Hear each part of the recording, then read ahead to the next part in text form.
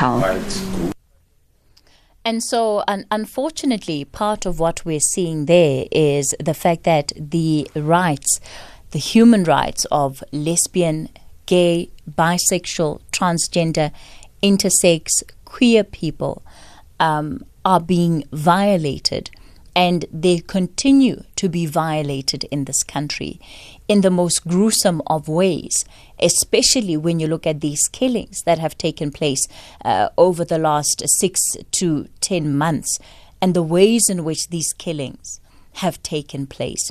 Steve Letsike is the director at Access Chapter 2. Steve, thank you for your time this morning. Good morning.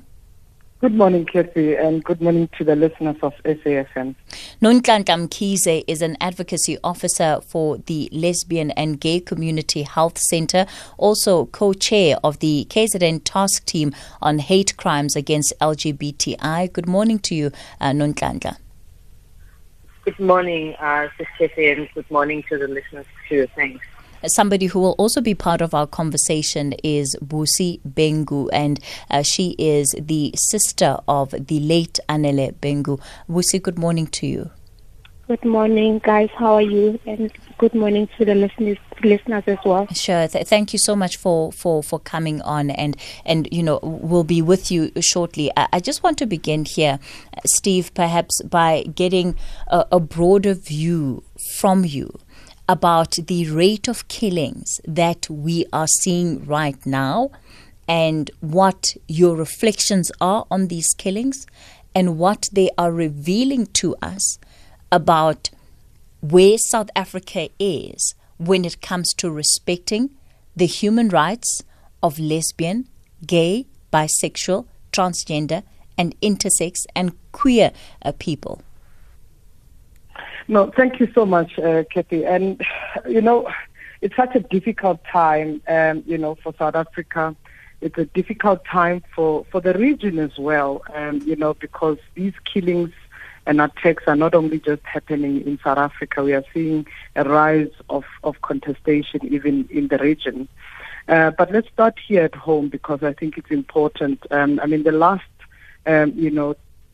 3 months has been the most difficult time, because every week we are counting bodies that are brutally murdered because of the perceived or known sexual orientation, gender identity of individuals. And these individuals are open, they're out about the, being gay, lesbian, transgender or intersex persons. And I think it's such a very difficult time. But what is being revealed, we are revealing quite a number of issues. First, it's how intolerant is society, that actually, undermines the, dignity and integrity of individuals who self-determine. That's number one. Secondly, it's revealing the level of violence, that goes unaccounted. It's actually a revealing of our own justice system. It's revealing the level of attitude and behavior in society that has become normalized. The violence that we're experiencing, and of course, no doubt, South Africa is a very violent or has a very violent society. We've seen it with broad gender-based violence that is declared a pandemic by the president. But it also demonstrates how much we have not, dealt with the injustice of the past that continues as part of homophobia and transphobia.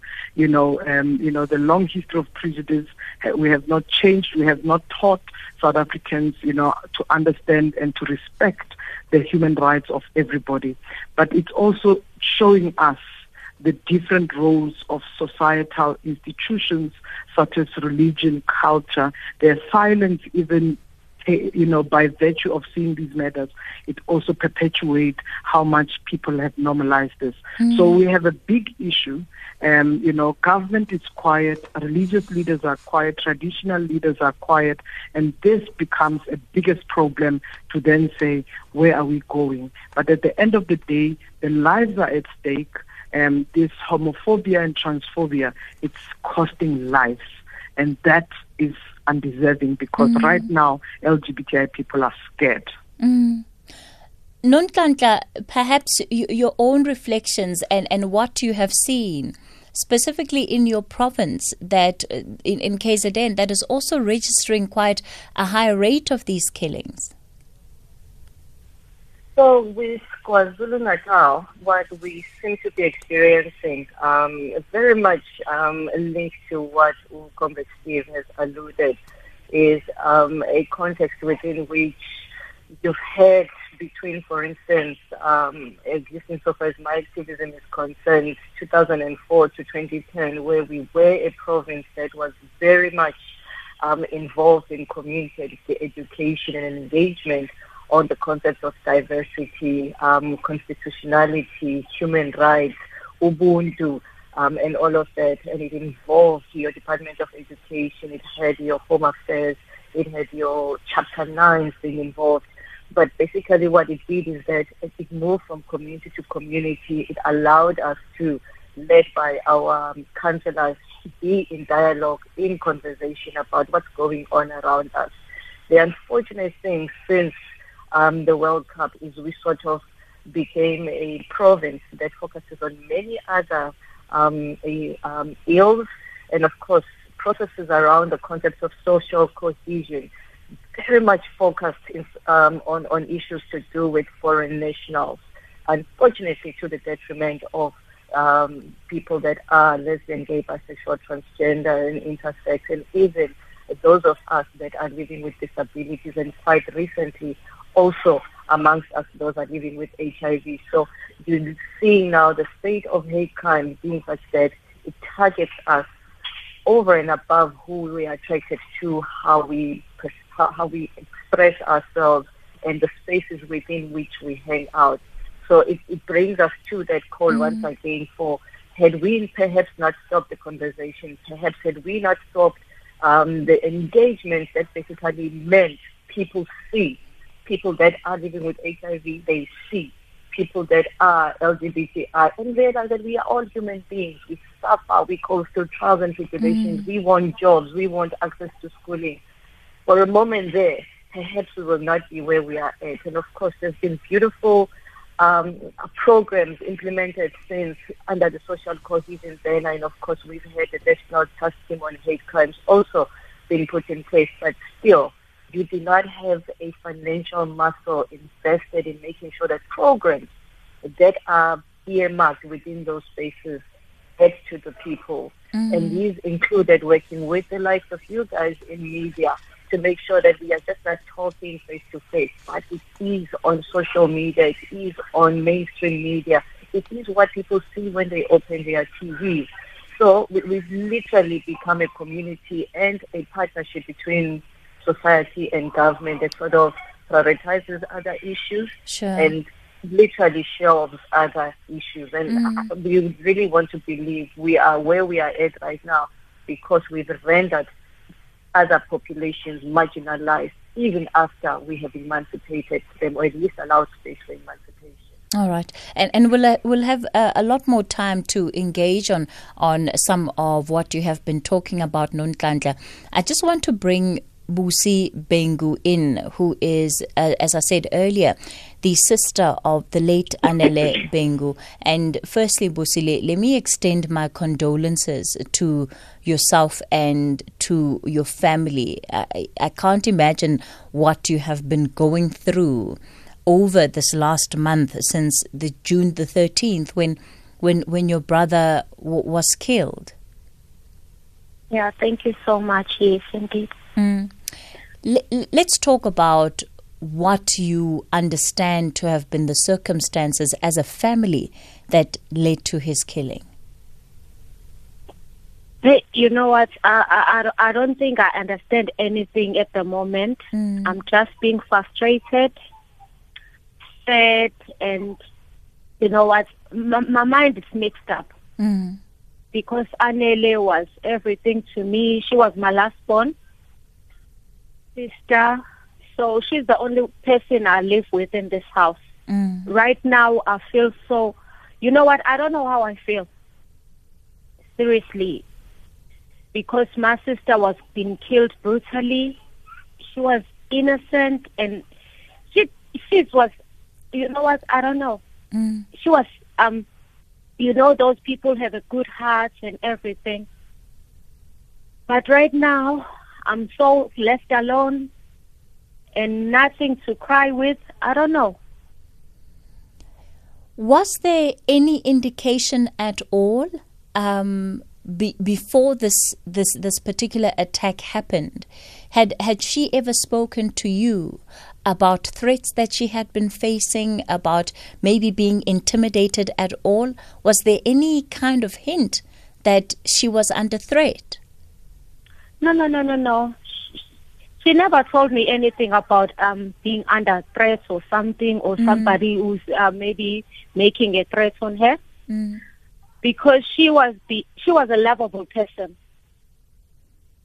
Everybody was loving her, and I don't think there's anyone or anybody who had on threats on her. I don't know. I can't say anything about that. But the only thing I can say, she never mentioned anything about that. Yeah. What have you as the family been told about the investigation by the police? Nothing. The inspector or police or whatever you call it, they never give us any feedback about this case. For now, I can say we're in the black side, because there's nothing we've been told about this case. So the inspector of this case has not communicated with you at all?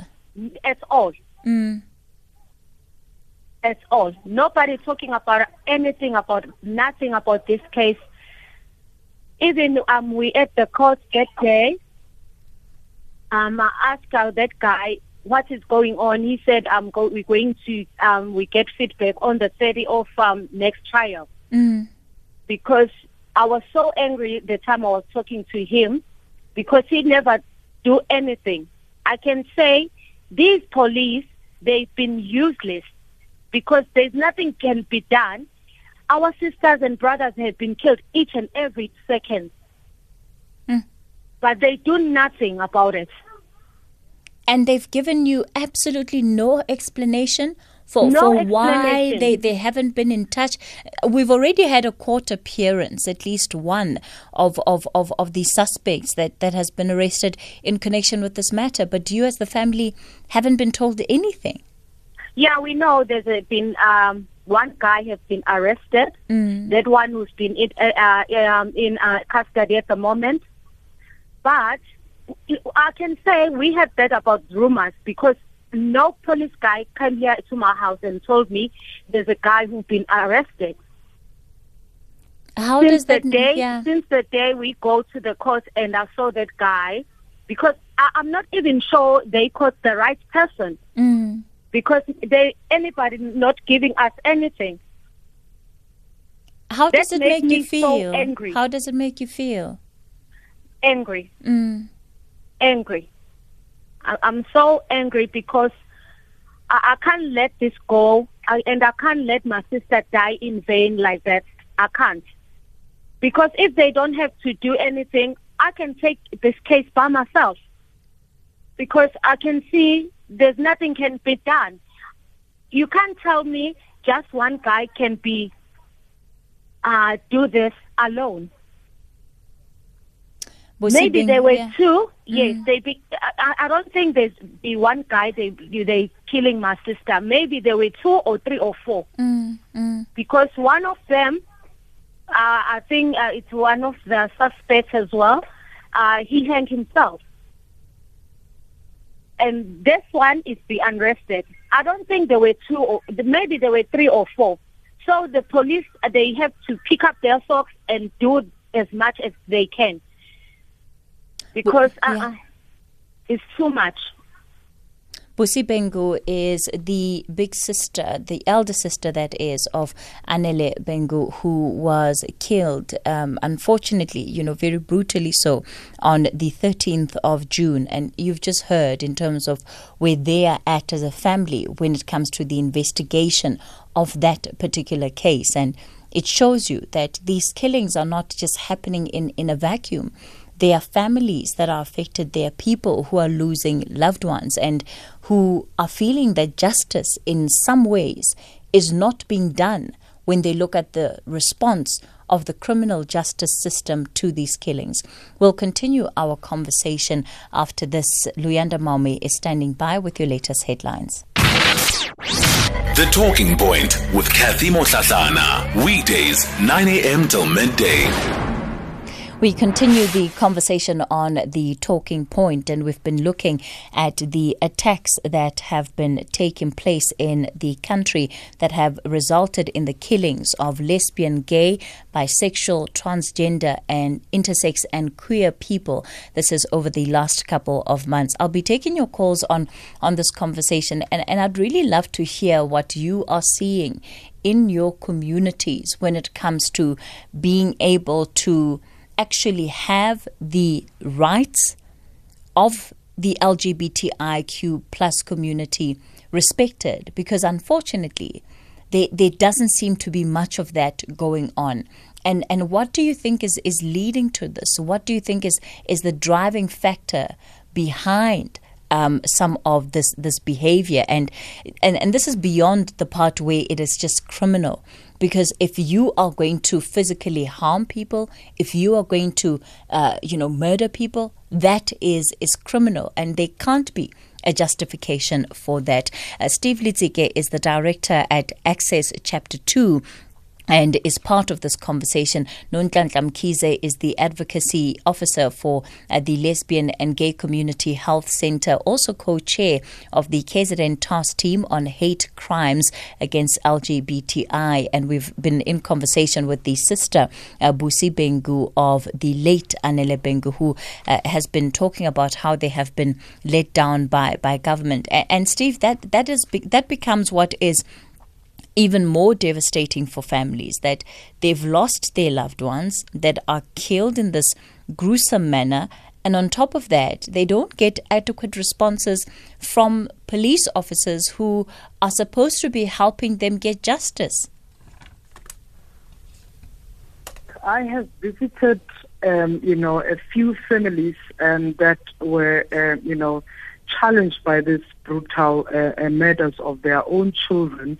In the last couple of weeks, I've been to Delton, I've been to the Val families, and I think consistently what Busi has put forward, that families are left with frustration, broken, but also without a sense of justice, where they can have a confidence to believe that, even when perpetrators commit this crime, the arm of state, which is responsible for justice, will prevail for them. And I think that's the most disheartening thing, that, the role of SABC and the role of Justice Department has to bring in that level of confidence, and families are feeling terrified because of how broken the system becomes. Now, I think what is different and what is unique, and which we need to be honest and possibly reflect a little bit on it. A number of these cases, the perpetrators are now in custody in a number of these in a number of these cases, which means either, there's a little bit of work, but there's a broken communication aspect in where the investigating officers will keep their families updated of information, and when these cases would move rapidly to go into the court system. And that for me becomes one of the, complex issue that should be immediately addressed. It shouldn't even be complicated. It shouldn't be complex. Once you apprehend a perpetrator, immediately inform families to say, look, the perpetrator has come forward, or we've gotten information, they are arrested, they're in custody. The court will be on this. It's required of SABC investigating officers to become liaison to those who are affected and victims of this hate crime. And I think that's the biggest challenge. Now, the second thing is whether or not these cases immediately the trials will be heard and the trials would reach the level of conviction and sentencing. And I think where justice is delayed, it becomes justice denied.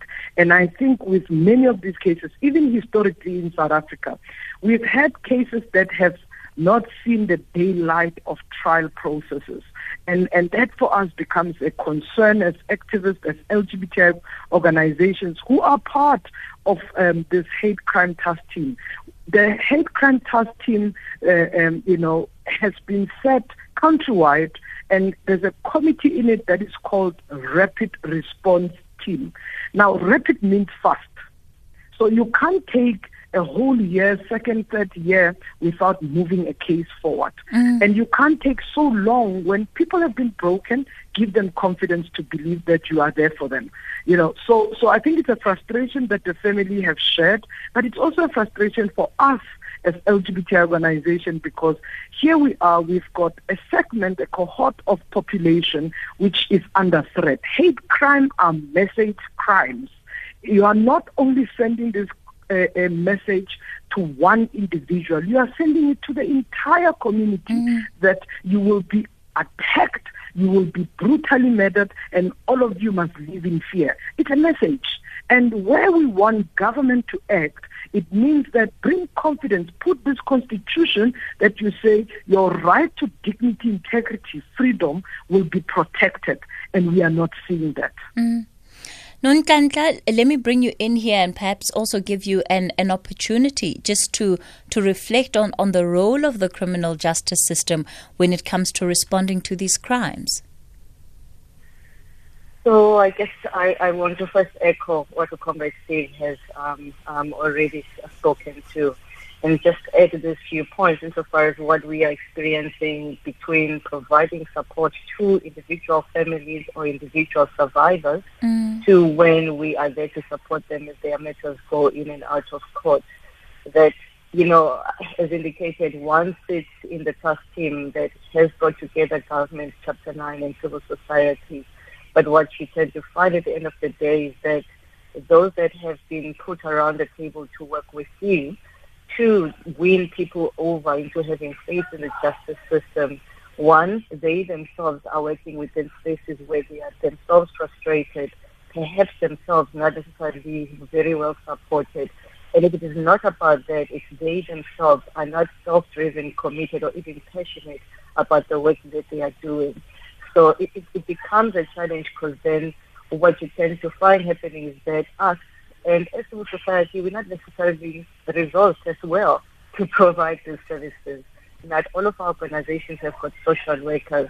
So you find that I'm trained to be an HIV counselor, and I'm taking the training from counseling within that space and bringing it to counsel someone and debrief them on having lost a loved one. Two completely different scenarios.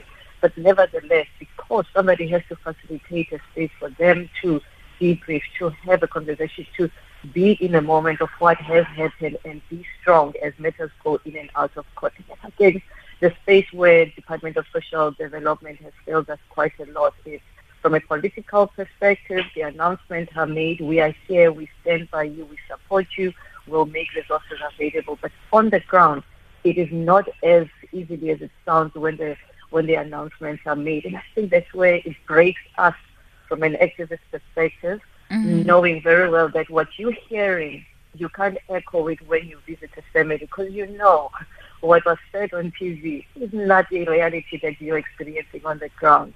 And to be calling family from time to time and checking in, and sometimes even asking them for information, is itself making you feel very disheartened and seeing that it's a heavy process to go through. So I think from where we're located as civil society, as activists on the ground, as LGBTI organizations, it's very much just there where we feel more could be done. We could be supported a little bit more to also do more to support others. But ultimately, it is not our role. There is a state, there are government departments, and there are individuals employed within those spaces to be offering this work. And they are just failing us day in and day out. Wednesday, we're going to be going back to court. We've already made calls and said, Department of Social Development, please be there. we've already said colleagues within SABC, please fast track. And we have been given promises on email that yes, things would happen. But only on the day when we arrive at court, we will know whether promises made on paper and speeches made in media is what we're going to experience on the ground. I mean, we were there last week, Monday, with Siphamandla. I promise you, it broke my heart to see her speaking on front of the television journalists, because I could feel her pain and I couldn't hold her the way that a person that is trained specifically to deal with these matters could have possibly. And I worry about how many times must she break before somebody holds her. And maybe on that note, Busi, let me bring you back into the conversation. What would you as a family want South Africans to know about your now late sister, but also about how families in this country are being affected by these hate crimes, and in particular these killings that we are seeing? Busi? Hello, yes. Yes. I was saying that perhaps just before I let you go, if you can tell us, what the impact of the loss of your sister has been on your family, and what South Africans need to know about the cost of these hate crimes and these hate killings that are taking place. You know what? Can I speak Zulu, please? Yes, you can go ahead. Is that okay? Yes, it's fine. Engakusho ukuhamba kwaAnele kungishiye nesilonda esikhulu emphefumulweni wami la ekhaya nje. I'm broken. And engakusho kunye, uma uhulumeni engenzi lutho ngababulali nokuthi engasibuyisa isigwebo sentambo, kuzoqhutsheka ukubulawa osisi bethu ngoba akenzi lutho. Amaphoyisa awenzi lutho, amaphoyisa ayabribe. Especially nje ngizokhuluma ngalawa la kaMakhutha. Nje angazi ngathini. Kuzoleqhubeka uma uhulumeni engenzi ngempela, engasukumi, nathi somphakathi singasukumi, siqhubeke nokwenza izinto ezibhlungu kosisi bethu nakobhuti bethu, izoqhubeka lento ngoba nathi uma sithatha ama sit back singenzi lutho, sibukele sithi okay ngoba kwenzeke kaAnele it's fine, ngoba kwenzeke lapha it's fine, akunankinga abayilungisele, izolibela iqhubeka lento ukuhlukumezeka osisi bethu. And kubhlungu ukuthi ubulawise kwesilwanyana esithile, ngingasho nje ukuthi ukubulawiswa kwenja, yabona, akekho umuntu ongabulawa kabuhlungu kanjena ujike kuthuleke. Uma nathi siwumphakathi, siwumndeni, siwumuntu unozwelo, uzothula ukuthi kubulawe umuntu wakini kabuhlungu kanje. Mina ngeke ngiyibuza ukuthi uma amaphoyisa oyedwa wabo noma uhulumeni noma umphathisi wamaphoyisa ubaba ubheka icele kubulawe umuntu wakubo ngalesa sihluku kubule udadewethu ngaso, angahlala yini angenzi lutho? Ngicela nje iSouth Africa iyonke isukume ngalesi sihlava esingenile ngoba akuthina sodwa. Ngiyasiyabuka naseyindabeni, kubuhlungu. Yabona nje mina engakusho ngihlukumezekile nje, futhi ngangakaze ngiyitshele empilweni nami ukuthi ngophinde ngiyohlukumezeka kanje. Ngasho ashonelwa abazali sibancane kwadlula, but lokhu ukuthi uAnele ahambe kabuhlungu kanje ngangakaze ngikucabange. I never imagine ukuthi angashiya kabuhlungu kanjena. Kubhlungu nje. Kubhlungu and siyayidinga nje ne support from i-counseling, ngiyayidinga kakhulu ngoba engakubona that day angikwazi, angikhona ngisho ukulala. Angidli nje angazi ngingathini, but ngicela umphakathi usukume, iSouth Africa nje yonke isukume ngoba lento izolibele iqhubeka ngoba uma amaphoyisa engenzi lutho nathi siwumphakathi singenzi lutho, shuthi kahle umhlaba uzophela ngoba osisi bethu bayabulawa ngento abayichuzele yona ukuthi babe yiyona. Uma umndeni ukuchuzile wakuthanda, wena umuntu wangaphandle ungenapi? Yini ekukhathazayo? Busi, Ubhlungu bandla, yabona. Yeah. I'm so sorry for your loss. I really am so sorry for for your loss. And again, just extend my condolences to you and the rest of your family. And thank you so much for agreeing to come on and be part of this conversation. I do think it has been incredibly brave of you. Thank you so much. So just to give our listeners an idea of what Busi was saying, she says a big gap has been left in her life after the loss of her sister, and she's pleading on government, saying, well, government actually can do more, because if government doesn't do more people will continue to die. She's also raising concerns about corruption in the system, police officers, people at the courts who are taking bribes, and what this means for cases like that of her sister that are before the courts, and saying if nothing is done, these killings will continue. She's also imploring the people of South Africa to rise up and to take a stand against these killings, because if people sit back and say, well, today it was just Anele Bengu and you let it go by, there will be more people that are killed, and it is a situation that the country cannot afford. She's calling on South Africans to rise up and take a stand against these killings, and, to ensure that our communities are actually safe spaces, that they're safe spaces for LGBTIQ plus and queer members of our community. And of course, still very much heartbroken by the way in which her sister was killed. She says she was killed like a dog, as if she was not a human being. So a very heartbroken Busi Bengu there, and understandable under these circumstances. We'll continue our conversation with our experts. I'll also take a couple of your calls. Remember, the number to use this morning is 011-714-2006.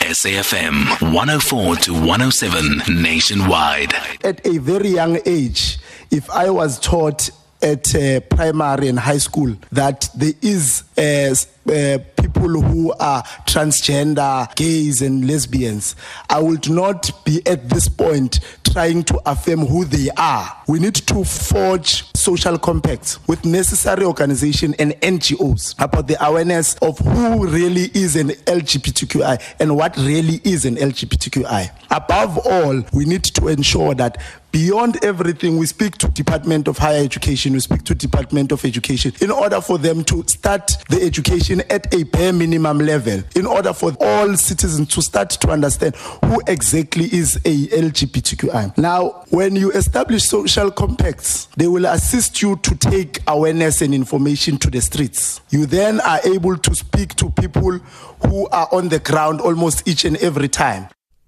And that there was the voice of Kutlwano Rakhosa, who is one of the young people that had been interviewed for the National Youth Development Agency board. And of course, they were quizzed on a number of issues, and he was highlighting the extent to which awareness should begin even at a primary school level in this country. So kicking us off there, and in fact, just this morning, even on the WhatsApp line, we've got a number of people that are raising the very same issue about education.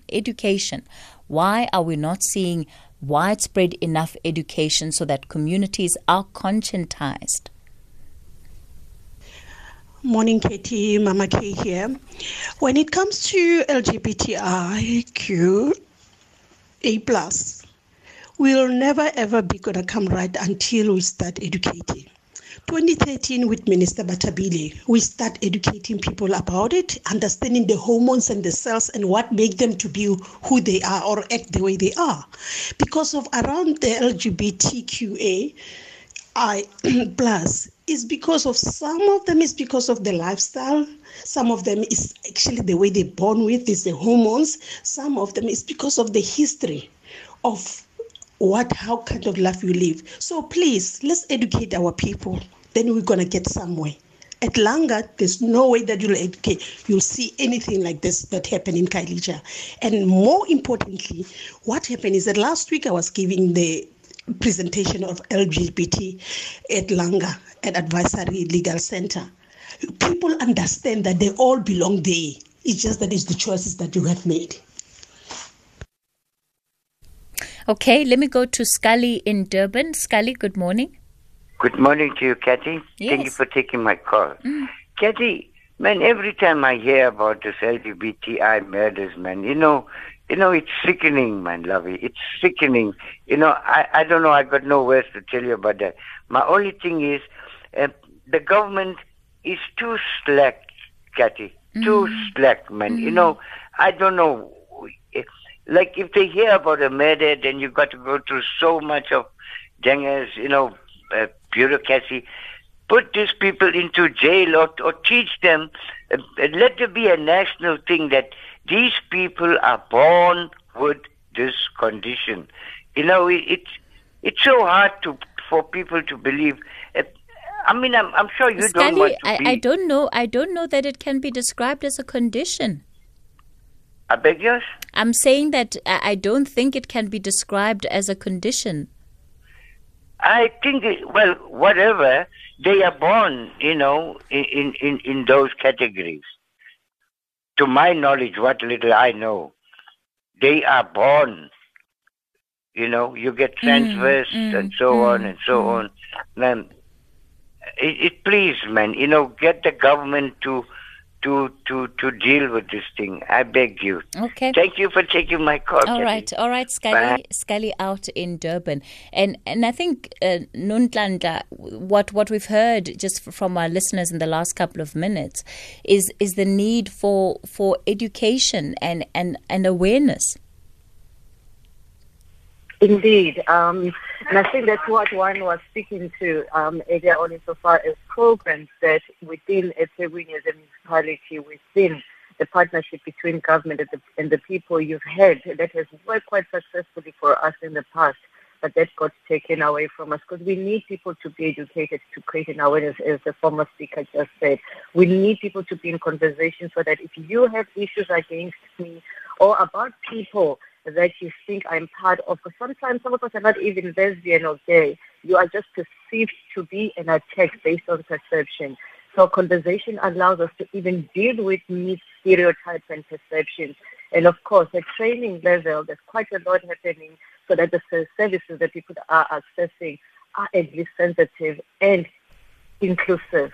But once again, unless we do more in education, unless we allow ourselves to be more in conversation, we are human beings, and the best thing that we do between ourselves is talk, be in conversation. That's how we learn and understand diversity. So when that is taken away from us, it leaves a void and it leaves animosity. Steve, let me give you an opportunity to round off this conversation for us then. Thanks, Kathy. Look, I think also what Comrade Nonhlanhla stipulated, that we have a responsibility to repair the injustice of the past, not only just from government's role and by the protection of the law, but we have a responsibility as society. We understand this history of prejudice because we were divided and we were discriminated because of the color of our skin historically. We were discriminated and we continue to be discriminated because of some of us who identify as women, and that's why we're still fighting for gender equality. But we are now even fighting homophobia and transphobia because people identify with different sexual orientation or different gender identity. We have a responsibility as society to do just and to have this moral fabric and conscious of respecting people in their diversity. So we have to talk, but we cannot only just talk and talk forever. We have to respect the freedoms, we have to respect people's lives and ensure that we can't be taking this life away. But where we see society taking the matter in their hands, like we're seeing, justice must prevail, the law must be infused, because we are a country with the rule of law and it must be felt and be enjoyed by everybody. Oh, man. Yeah. Thank you so much. Thank you so much to both of you for coming onto the show and for having this conversation. And the reality is that ultimately, where crimes are committed, there must be justice for that particular criminality. There can't be a sense that people can commit these crimes and be able to get away with it. And that would be a request that anybody who is part of the society can reasonably make of the justice and the criminal justice system. It's an ongoing conversation. It's certainly not the last time that we'll talk about this matter, but one certainly hopes that we won't continue to see the rate of killings that we have when it comes to LGBTIQ members of our society. All right, it's midday. The update at noon with Sakina Kamwendo is up next. I know I'm sounding sounding quite somber because I'm just taking in the state that we are in and how we are betraying the rights of some of the citizens of this country. But Sakina Kamwendo is going to bring you the latest in terms of the update at noon between now and lunchtime. Sakina, good afternoon to you.